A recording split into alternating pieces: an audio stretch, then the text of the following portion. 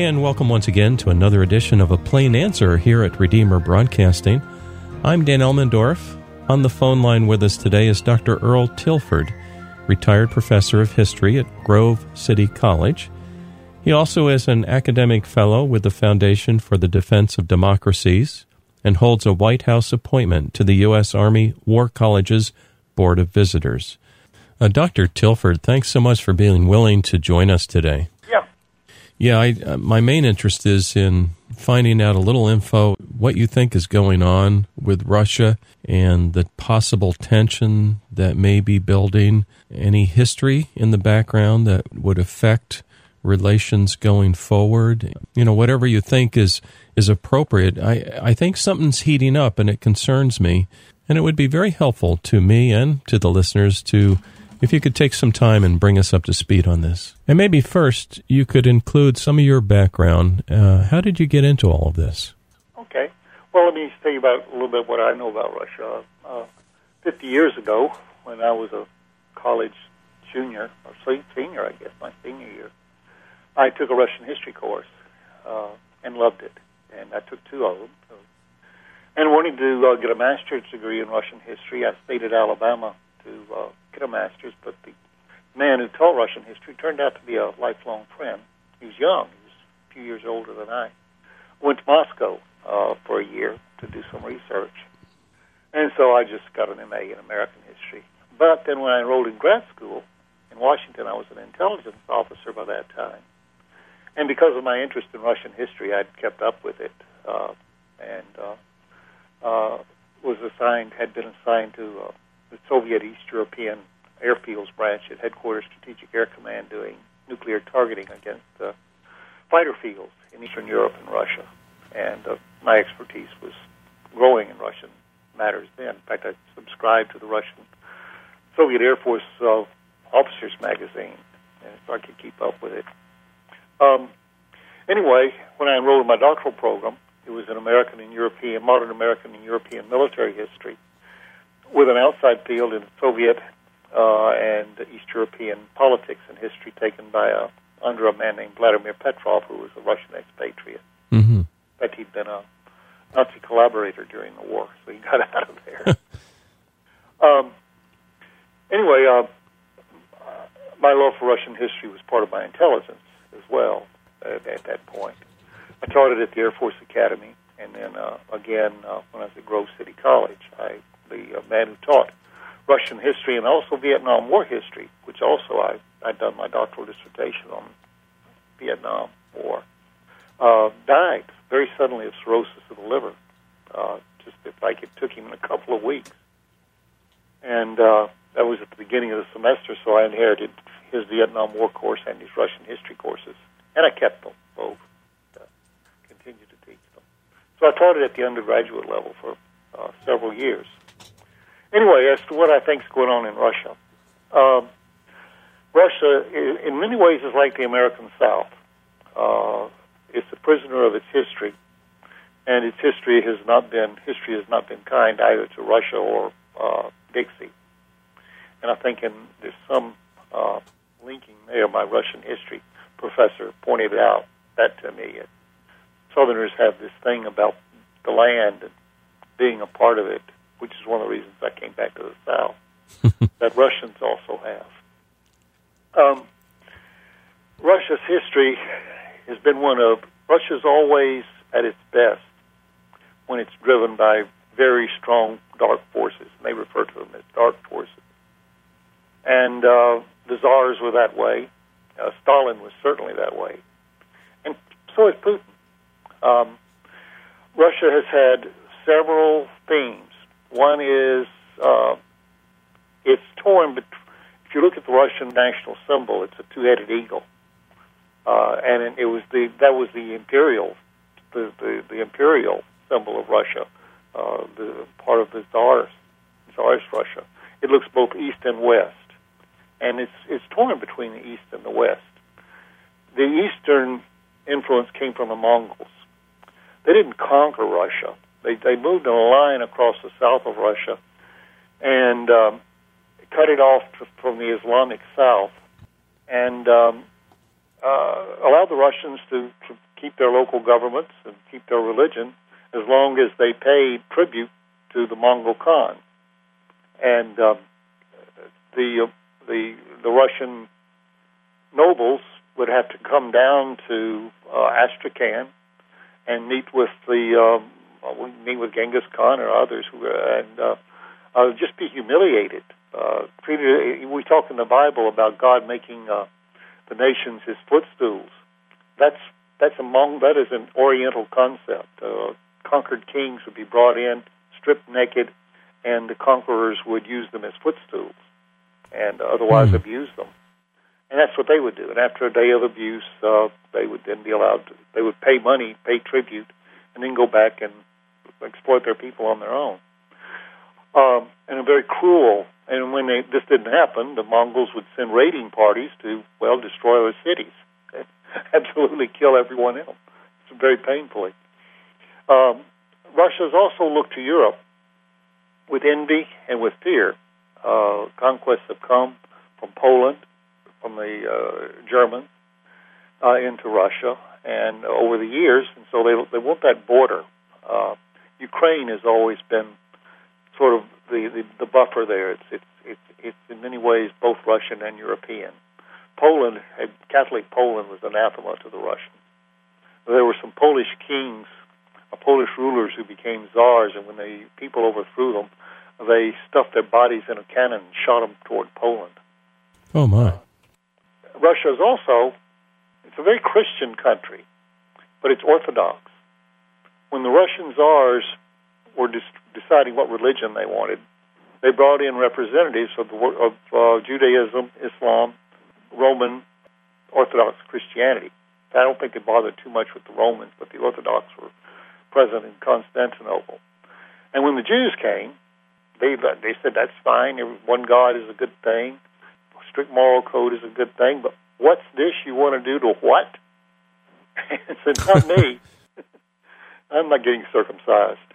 And the Jews would even allow you to drink, which was okay. Mm-hmm. They brought in the Muslims, and no pork and no alcohol, and they said, get out of here. You're not taking that away.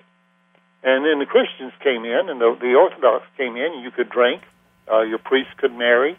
There were a lot of rules, but they didn't seem draconian at all, not as bad as Jewish rules and regulations, and certainly not as bad as the Muslims. So they adopted Orthodox Christianity.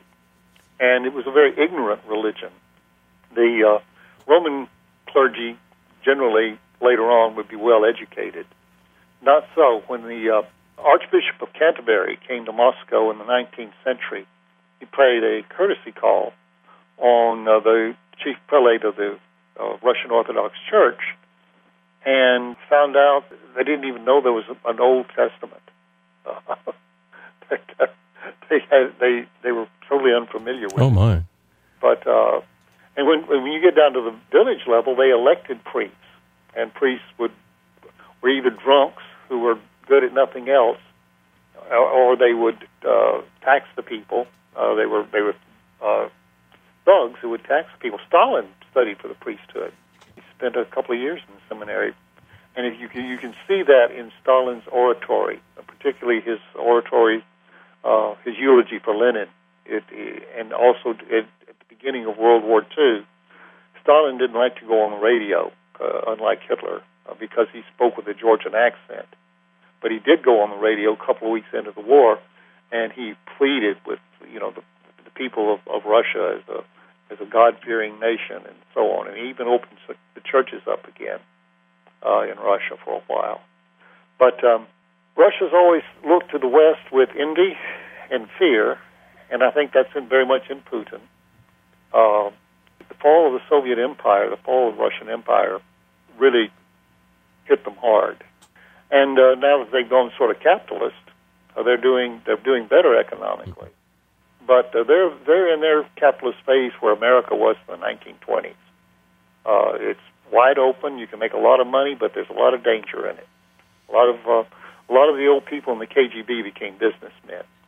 I know one of them very well, Colonel Shlikov, who went into the waste disposal business after he retired.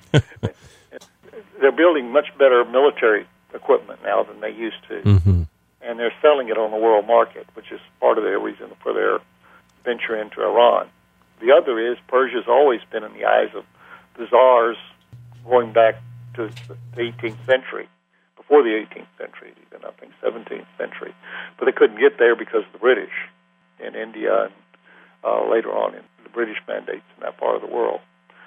They've also always wanted to get into the Mediterranean easily. Now they can go through the Bosphorus, but at times when they were on, and Turkey has always been a big enemy of Russia, that became difficult. Now they've got Latakia, which is a small base, but it's on the Mediterranean. It's in Syria, and they've allied themselves with the Iranians, which makes it very dangerous for Israel. I think maybe we discussed this last time when Russia put in this air defense system at Latakia. Yeah. They now dominate Israeli airspace. Uh-huh. They can shoot any Israeli plane down.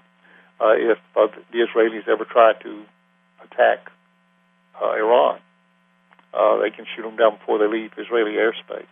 They can also shoot down our planes flying out of Turkey into Syria and into Iraq, particularly into Syria. So Russia's there, and they're in Syria. They are not leaving. They were in with the Egyptians prior to 1973, but under Nasser and the man who replaced him, the Egyptians were jailing Egyptian communists right and left.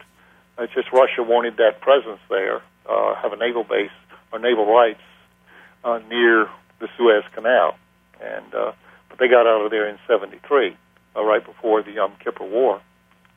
In fact, hours before. But now they're back. They will exploit that Mediterranean base. But more to the point, the government of Syria is all white. Of course, the Iranians are Shiites, and an all white is to a Shiite what an Episcopalian is to a Roman Catholic. Mm. And they share a lot, not everything, but a lot, and they can certainly get along well. But now Iran has got a clear, the Republican Guard have got a clear spigot into Hezbollah, which is Shiite, in southern Lebanon, before Israel could bomb Syria and interdict those supply lines. And they certainly could bomb Lebanon. Now with this S-300, S-400 surface-to-air missile system and Russian aircraft in Syria, Israel can't do that.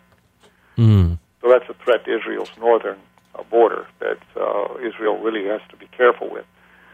Russia has excluded us from the Middle East. We should have listened to the Israelis, who did not want Assad removed.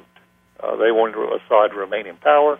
He was an SOB, but they understood this SOB, and what this guy really likes are his big bank accounts in Geneva, his Rolls Royces, and his beautiful British wife. Mm-hmm. And he was not going to do anything to Israel that would endanger that. And Israel could wipe Syria off the face of the earth. They wanted to very quickly, even in conventional war, but not now that the Russians are there.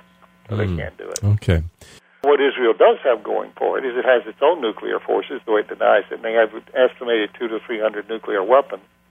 And if while it would only take about 3 nukes to take Israel out, they can launch weapons and take out all of Iran and do a lot of damage to Russia. Mm-hmm. Well, I was interested in this. By the way, today we're talking with Dr. Earl Tilford because, we've been reading in the news how that Russia has begun its so-called biggest surface deployment since the end of the Cold War. And I guess what they're trying to do is effectively end the war in Syria, and they're doing this on the eve of a U.S. election. And so things are kind of heating up. I'm concerned that we don't get drawn in to a war where perhaps we don't belong, or maybe we do belong, but do you have any comments on that? Yes, I was just on the radio this morning with Pittsburgh Public Television talking about the fighting that's going on in Mosul and how Ashton Carter, our defense secretary, said, well, we're simultaneously, within the next few weeks, going to open up an offensive against Raqqa. Mm. Well, that's in Syria. And it's just 30, I'm not sure how far it is, but it's not far from Aleppo, where the Russians are bombing the anti-Assad Syrians that we support. So we're going to be going into Syria, and for one thing, the fighting to take back Mosul is going to be long and intense, and the Sunni Iraqis and Sunni Syrians that are part of ISIS are probably going to get out of Mosul because they can blend in with people who are leaving. Right. And they're either going to go back to Raqqa, or they're going to disperse in the desert and get back there as they can. They're not going to form caravans or anything like that because they'll be hit by American air power. But they're going to leave behind foreign fighters. And they've had 2 years to prepare Mosul for these attacks with underground tunnels that they've dug. They don't have sewers there, but they can move through these underground tunnels throughout the city, into the outer areas, hit in the rear. It'll be house-to-house, street-to-street fighting, very bloody warfare. We have the Americans who give firepower and air power above 1,000 feet. We are allied with the Peshmerga Kurds. Many of them are Christians. They have their own problems with the Iraqi government, which is Shiite and doesn't like them. The people in Mosul are Sunnis, and if the Iraqi army goes in there, it'll be the first time it's been in there as a liberator rather than as a conqueror. They're backed by Iran. The Iranians are in that area as well, and the Iranian militias will be participating, though I don't think the Republican Guard will. But they're there where the Americans are there. The Turks are now getting involved. The Baghdad government doesn't want the Turks in there. The Turks are getting involved, and they're sort of tenuously allied with the Peshmerga, whom they consider to be terrorists. And that relationship is bad. Now we want to take all of that and go into Syria, where there are Russians and the Iranian Republican Guard. As I was thinking through my remarks this morning, I put them under the heading of complexity in a military plan is not a good thing. Yeah. And this is complex. We're going to have the Turks involved. They consider the YPG, the People's Protection Units of the Peshmerga, a terrorist group. We consider them that until recently, and we've taken them off that group because we're supporting them. And they're going to be fighting on the same side. The Iraqis don't want the Turks involved. The Turks, meanwhile, are trying to build better relationships with Moscow because they're convinced, Erdogan is convinced that Washington was behind the coup attempt last summer that tried to throw him out of power. So he's trying to warm up, and he's a NATO ally, trying to warm up to the Russians. The anti-Assad group in Syria doesn't particularly like the Kurds either. So this is a kind of a coalition that got a lot of faults in it. And, oh, by the way, how do we get those people out of Iraq and into Syria, and then how do we support that when we're going to be flying more and more missions right through Russian airspace? Right, basically. Right. Hillary Clinton has talked about, we'll establish a no-fly zone. Well, like with what, Hillary? In the face of what? Yeah. And they were asking this morning, well, is there any chance that an American plane might be shot down by a Russian or vice versa, and could this start World War III? And I said, it could, but during the Cold War, American planes were being shot down by the Russians that you never even heard about. Oh, sure, yeah. I'm just concerned that we're getting spread so thin, and many, I guess some leaders understand what's really going on in the military. I'm not sure that the politicians really understand very well. I'm an advocate of getting involved in just wars, and those are few and far between, in my opinion. Well, this is a just war. If we had a just foreign policy, Syrian and Iraqi Christians and Jews would go to the head of the list of refugees coming into this country. They can be easily vetted. They tend to be among the more educated. Mm-hmm. And there used to be very vibrant Syrian and Christian and Jewish communities in both Syria and Iraq. Yes. They're gone. 15 years ago, or not 10 years ago, I was in Israel. My Jewish guide, an American Jew with dual citizenship, was telling me 10 years from now there won't be any Christians in the Middle East. Oh, dear. That's awful. 2004. And I thought at the time, well, that's ridiculous. There are Christians all over the Middle East. But it's becoming more and more so. Israel is about the only place that's safe for Christians and Muslims in the Middle East. Probably one of the safest places that you can be a Muslim or a Christian. But the Russians are definitely reasserting themselves. They're rebuilding their military. there are people who downplay that and say, oh, no, Russia still has a declining population. Their average length of life is still continuing to go down, but it's not as bad as it used to be. But I don't think that's true. I think that Russia is reasserting itself. They're rebuilding their nuclear forces. Vladimir Putin is a bully. He has no respect for Barack Obama. Mm-hmm. He won't for Hillary Clinton either. But He'll be tough enough to really get him angry, but not tough enough to back it up. Right. And he'll despise her. Trump he gets accused of being in cahoots with Putin, which he's not. He said never even met the man. But I think the two understand each other. Mm-hmm. They are both powerful men. They are both determined men. Trump has not done anything much in the way of national service. I have no reason to think he's anything but a good American, a patriot. Mm-hmm. And I know I've often said about Vladimir Putin, I wish we had somebody who loved our country as much as he loves his in That's charge true. over here. I've thought of that myself, yes. And I understand.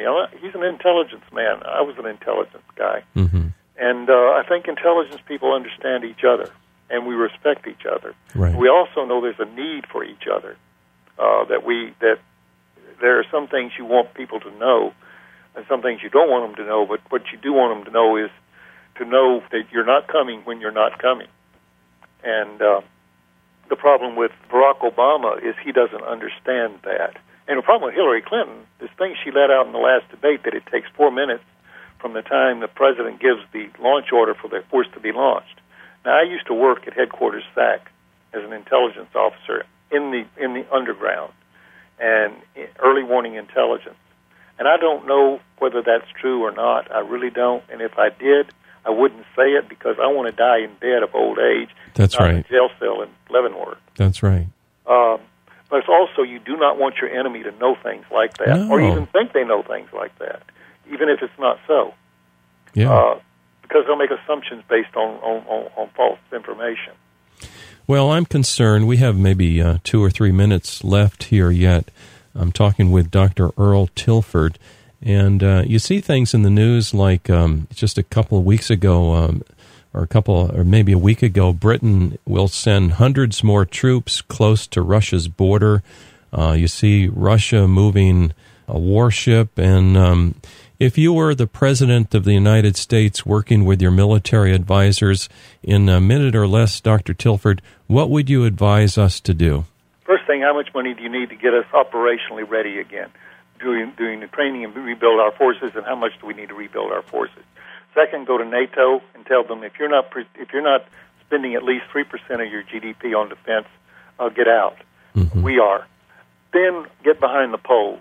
This will get Vladimir Putin's attention. Put that anti-missile system into the Czech Republic or Romania and wherever that is supposed to be, and defend it. Also establish a NATO air base in Poland and put American planes there. Defensive planes, F-15 fighter planes that are defensive, that can be used for air defense. They can also have an attack mode.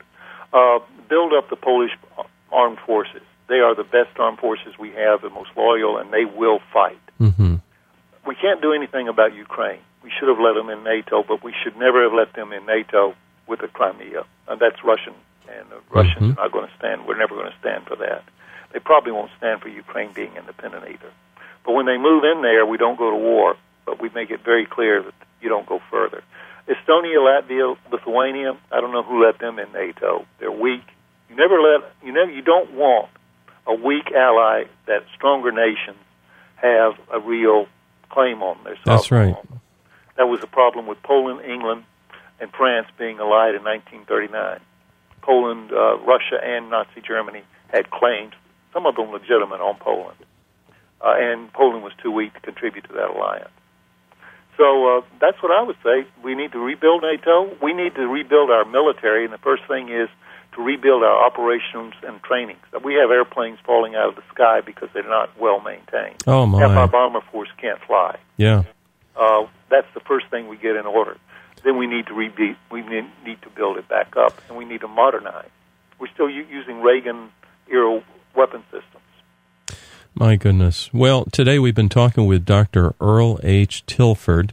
He used to teach at Grove City College, and he at one time was director of research at the Strategic Studies Institute, the U.S. Army's Strategic Research Institute, charged with looking 25 years into the future to approximate the strategic paradigm and then recommending force structures, strategies, weapons systems that might best fit future national security requirements. So, Dr. Tilford, it's a real honor to talk with you today, and we just thank you for joining us. It's always a pleasure, Dan. And dear listener, please join us next week for another edition of A Plain Answer.